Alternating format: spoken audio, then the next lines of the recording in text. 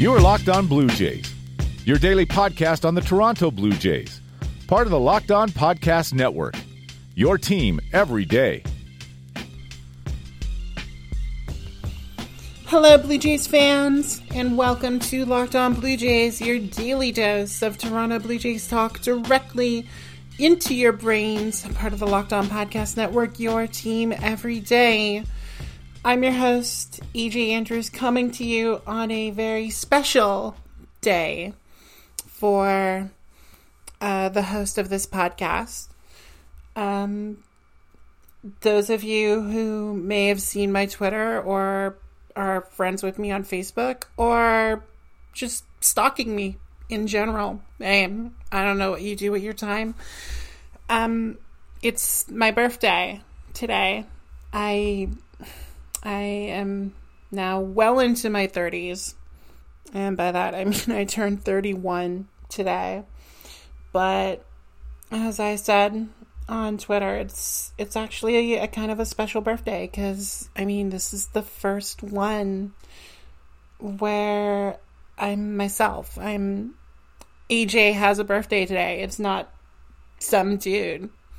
So that does mean this birthday is a bit special, I guess. I mean, I'm not planning on doing much for it. I'm gonna go out for sushi later. That's the big plan. I mean, it's a Wednesday. Not much is happening. We'll see what happens on the weekend. But for now, I spent the morning just relaxing, drinking some tea, watching some Netflix. And you know what? I think that's a pretty good start to the day. So I'm doing all right. But, you know, it is a birthday, so I have gifts coming my way. My roommate actually bought me a new softball bat that I'm going to be very excited to use in like a few months. But, you know, it's pretty and blue. So, however, speaking of blue presents, the Blue Jays decided to get me a present too. How thoughtful. They signed another pitcher finally to a major league deal.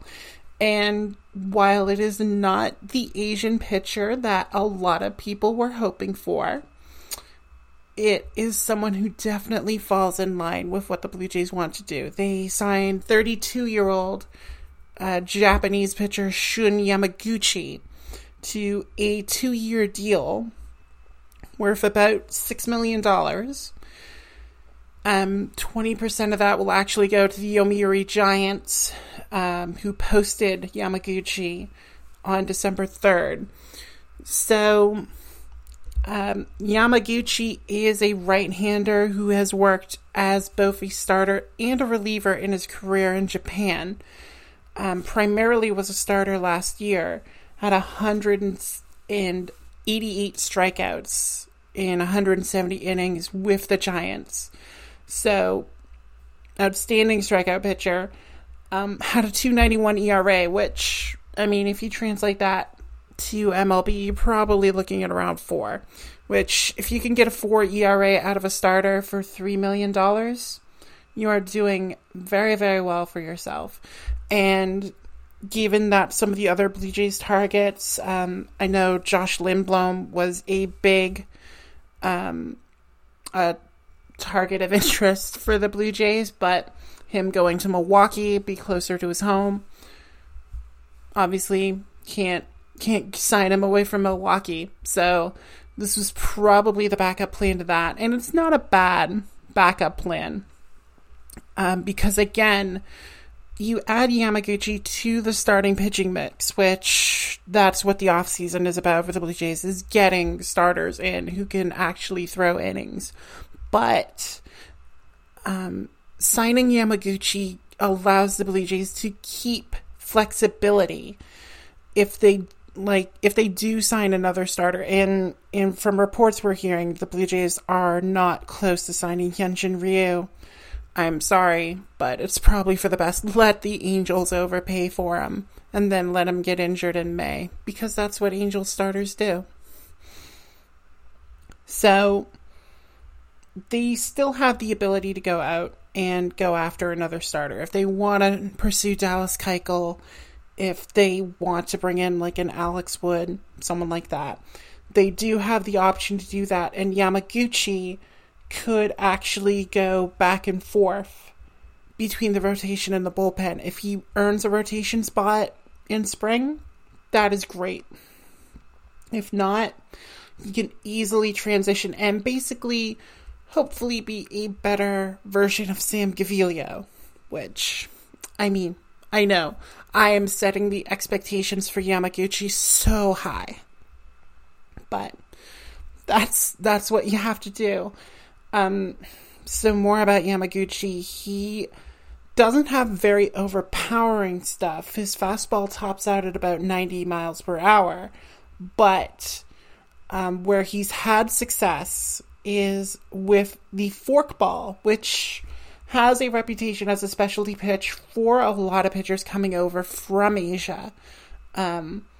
You look at some of the pitchers who have specialized in that forkball, which essentially the forkball is like it's a split finger fastball that's very deep in the hand, like you're jamming the ball in there.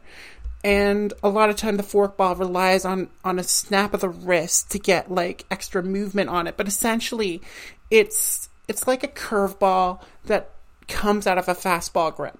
So it's a very interesting pitch. Hideo Nomo used it very effectively. Kazuhiro Sasaki, the former Mariners closer, and former Blue Jays closer Tom Henke specialized in it as well. So it's a very effective pitch when you're able to command it. And for a guy like Yamaguchi, he showed the ability to really take control of it last season. Again, we mentioned the strikeout totals. 188 Ks is pretty impressive in 170 innings. I mean, especially in this day and age of the 3 true outcomes, you're going to need a guy who can actually put those kind of numbers on the board for you and limit damage. For Yamaguchi, he was able to keep a fair amount of batters off the field. He had a 115 whip for Yomiuri last season. And then if he's able to translate that even a little bit, he will be well worth the $3 million that the Blue Jays are going to pay for him. The thing with Yamaguchi, though, is what are the Blue Jays paying for? Are they going to get that guy who had that 2.91 ERA last season, or are they getting a guy who has been able to put it together for parts of seasons or seasons, but has been kind of inconsistent over his career? Again, he had a lot of success very early on as a reliever. His best season came in 2012 when he put up a 174 ERA for the Yokohama Bay Stars, solely operating as their closer. So he's very familiar with that role, but obviously the Blue Jays would like to have the length out of him as opposed to trying to essentially have their reliever in place, I guess. The other thing you want to look at with Yamaguchi when it comes to his consistency is there is a recent incident on his record where he actually missed the second half of the 2017 season because he attacked a hospital security guard and damaged hospital property while drunk. Not a great thing to have on the record. He seemed to put it behind him the past couple seasons with his performances for Yomiuri. But that is going to be something to have to watch with him. And maybe, him coming over to North America, maybe that's less of an issue. But as the Pirates saw with Jung-Ho Kang, it's not a guarantee. So that is another thing to worry about. But again, it's why the Blue Jays were able to get him for $3 million a year. And it's why they're able to kind of take this sort of gamble on a guy who, you know, if he doesn't make the rotation, or if one of the young starters is able to just kind of come out of nowhere. Well, not really come out of nowhere. I mean, we know who they are. It's Anthony Kay. It's TJ Zwick. It's Ryan Borucki. It's those guys. So if one of them is able to basically blow Charlie Montoyo and his staff away in spring training and really put the stamp on getting a start, then Yamaguchi easily shifts into a bullpen role. You know, it's not like you're locking yourself in. So that's going to be the big thing for the Blue Jays. We're actually going to talk a little more about what the flexibility really means from the Yamaguchi signing and what it means for the rest of the offseason for the Blue Jays right after this break. You are Locked On Blue Jays, your daily Toronto Blue Jays podcast. Part of the Locked On Podcast Network, your team every day. And we are back, and thank you to Spotify Wrapped for sponsoring that break. If you're a Spotify listener, use Spotify Wrapped, show your top Locked On podcast, take a screenshot, tag a Locked On podcast, and we will share it and retweet it because we like attention. So, yeah, as we were talking about before, with the flexibility that Shin Yamaguchi's signing gives the Blue Jays while addressing that major need that the Blue Jays have had for, I don't want to say forever, but basically since they went back to being bad. Addressing that starting pitching need. One of the big problems last year was the Blue Jays' hand got forced very early in regards to the rotation because of the injuries to guys like Clayton Richard, guys like Clay Buchholz, guys like Matt Shoemaker, who they signed to these lottery ticket deals and then watched as, of course, they all fell apart. Like, you're going into that expecting, okay, well, maybe one of them will be all right. Nope. It was all of them.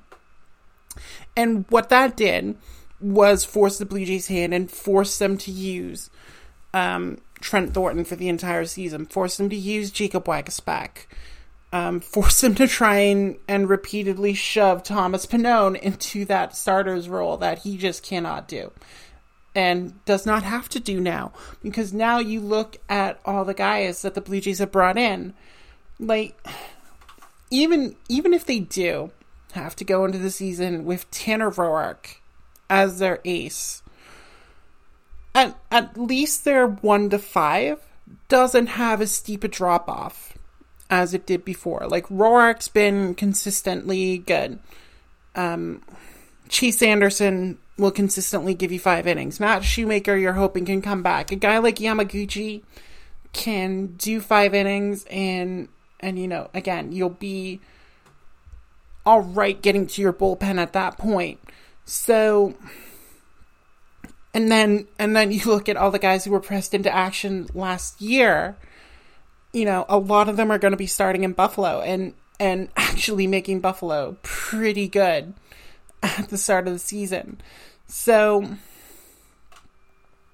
it gives the Blue Jays a depth that they've been trying to convince themselves that they had, but never really had after all the trades and everything like that. And like we said, even if they don't get Ryu, even if they don't get Dallas Keuchel, if they sign one more guy to like a 1-year deal, and there's still a few guys out there. We mentioned Alex Wood. We mentioned Julio Teheran, Taijuan Walker. If you want to take another shot at an injury guy, Danny Salazar is out there.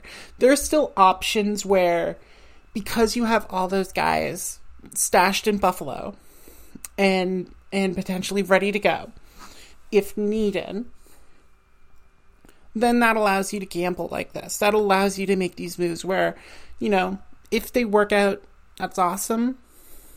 But if not, I mean, what it is. And I guess that's kind of the hidden blessing of the Blue Jays 2019 season from a starting pitching perspective. Yeah, it was absolute garbage for results on the field, but now you have all these guys battling for one spot, and if it turns out you need to dip into your reserves, like if Matt Shoemaker blows up his arm again, and obviously praying for that not to happen, because Shoe is a good guy. Do not want to see him have another injury problem like he did last year. But Trent Thornton now has major league experience as a starter. Jacob Waguespack now has experience as a starter. Anthony Kay has tasted MLB. TJ Zeuch has tasted MLB. Nate Pearson is there ready and waiting. The Blue Jays have a plethora of options to choose now, as opposed to last season when, you know, Edwin Jackson got like 10 starts and Ryan Fierabend was called up. And, you know, you just had to basically empty the cupboard trying to find guys who could actually throw 5 innings. Now, potentially, they have 8 or 9 guys in the organization who can do that, and will likely be adding more. So I don't want to say the pain was worth it, but that's kind of the theme of life, isn't it? Go for all the pain and stealing yourself with those bad times to make the good times come and make the good times more special and more successful. So something I've learned over the past year is, you know, you can go through all that, but if you come out on the other side and you're still standing, you're going to be better off for it. And the Blue Jays are going to be better off for it. They're not going to be a 60-win team in 2020. I can almost guarantee that. I think the goal is 500 for the Blue Jays. I think that's about where they should be aiming for, and if they can get above that, I mean, that's going to be a successful 2020. You know, you're not there yet, but you're on the path. You're building towards something. And I should probably end this episode before I start ruminating more on my own life, because I'm seeing way too many parallels here, and I gotta stop getting existential when it comes to the Blue Jays. So I think that's gonna be it. I'm gonna go back to my birthday. Just a reminder, if you're not subscribed to Locked On Blue Jays, I don't know why not. But you can do so on Apple Podcasts, Google Podcasts, Stitcher, Spotify, Himalaya. However you get podcasts, you just Google Locked On or search Locked On. I'm going to try not to say Google as a verb, because they're getting kind of evil. But yeah, search Locked On Blue Jays. Click that button. It helps us out. Follow me on Twitter at @A_J_Andrews. The underscores are there because I've been too lazy to see if I can knock them out yet. So maybe that's a project for the holidays. And follow the podcast on Twitter, Instagram, Facebook at Locked On Jays. We post the updates there, so make sure you don't miss an episode. And yeah, I will try to be back very soon. If the Blue Jays keep signing people, then, you know, I will take time out of my Christmas holidays and come back, and we will definitely have just as solid a baseball talk and life talk as we did on our boy Shun Yamaguchi. So, For everyone at the Locked On Podcast Network and everyone at jaysfromtheCouch.com, I'm AJ Andrews. Thank you all so much for listening to today's episode, and y'all take care.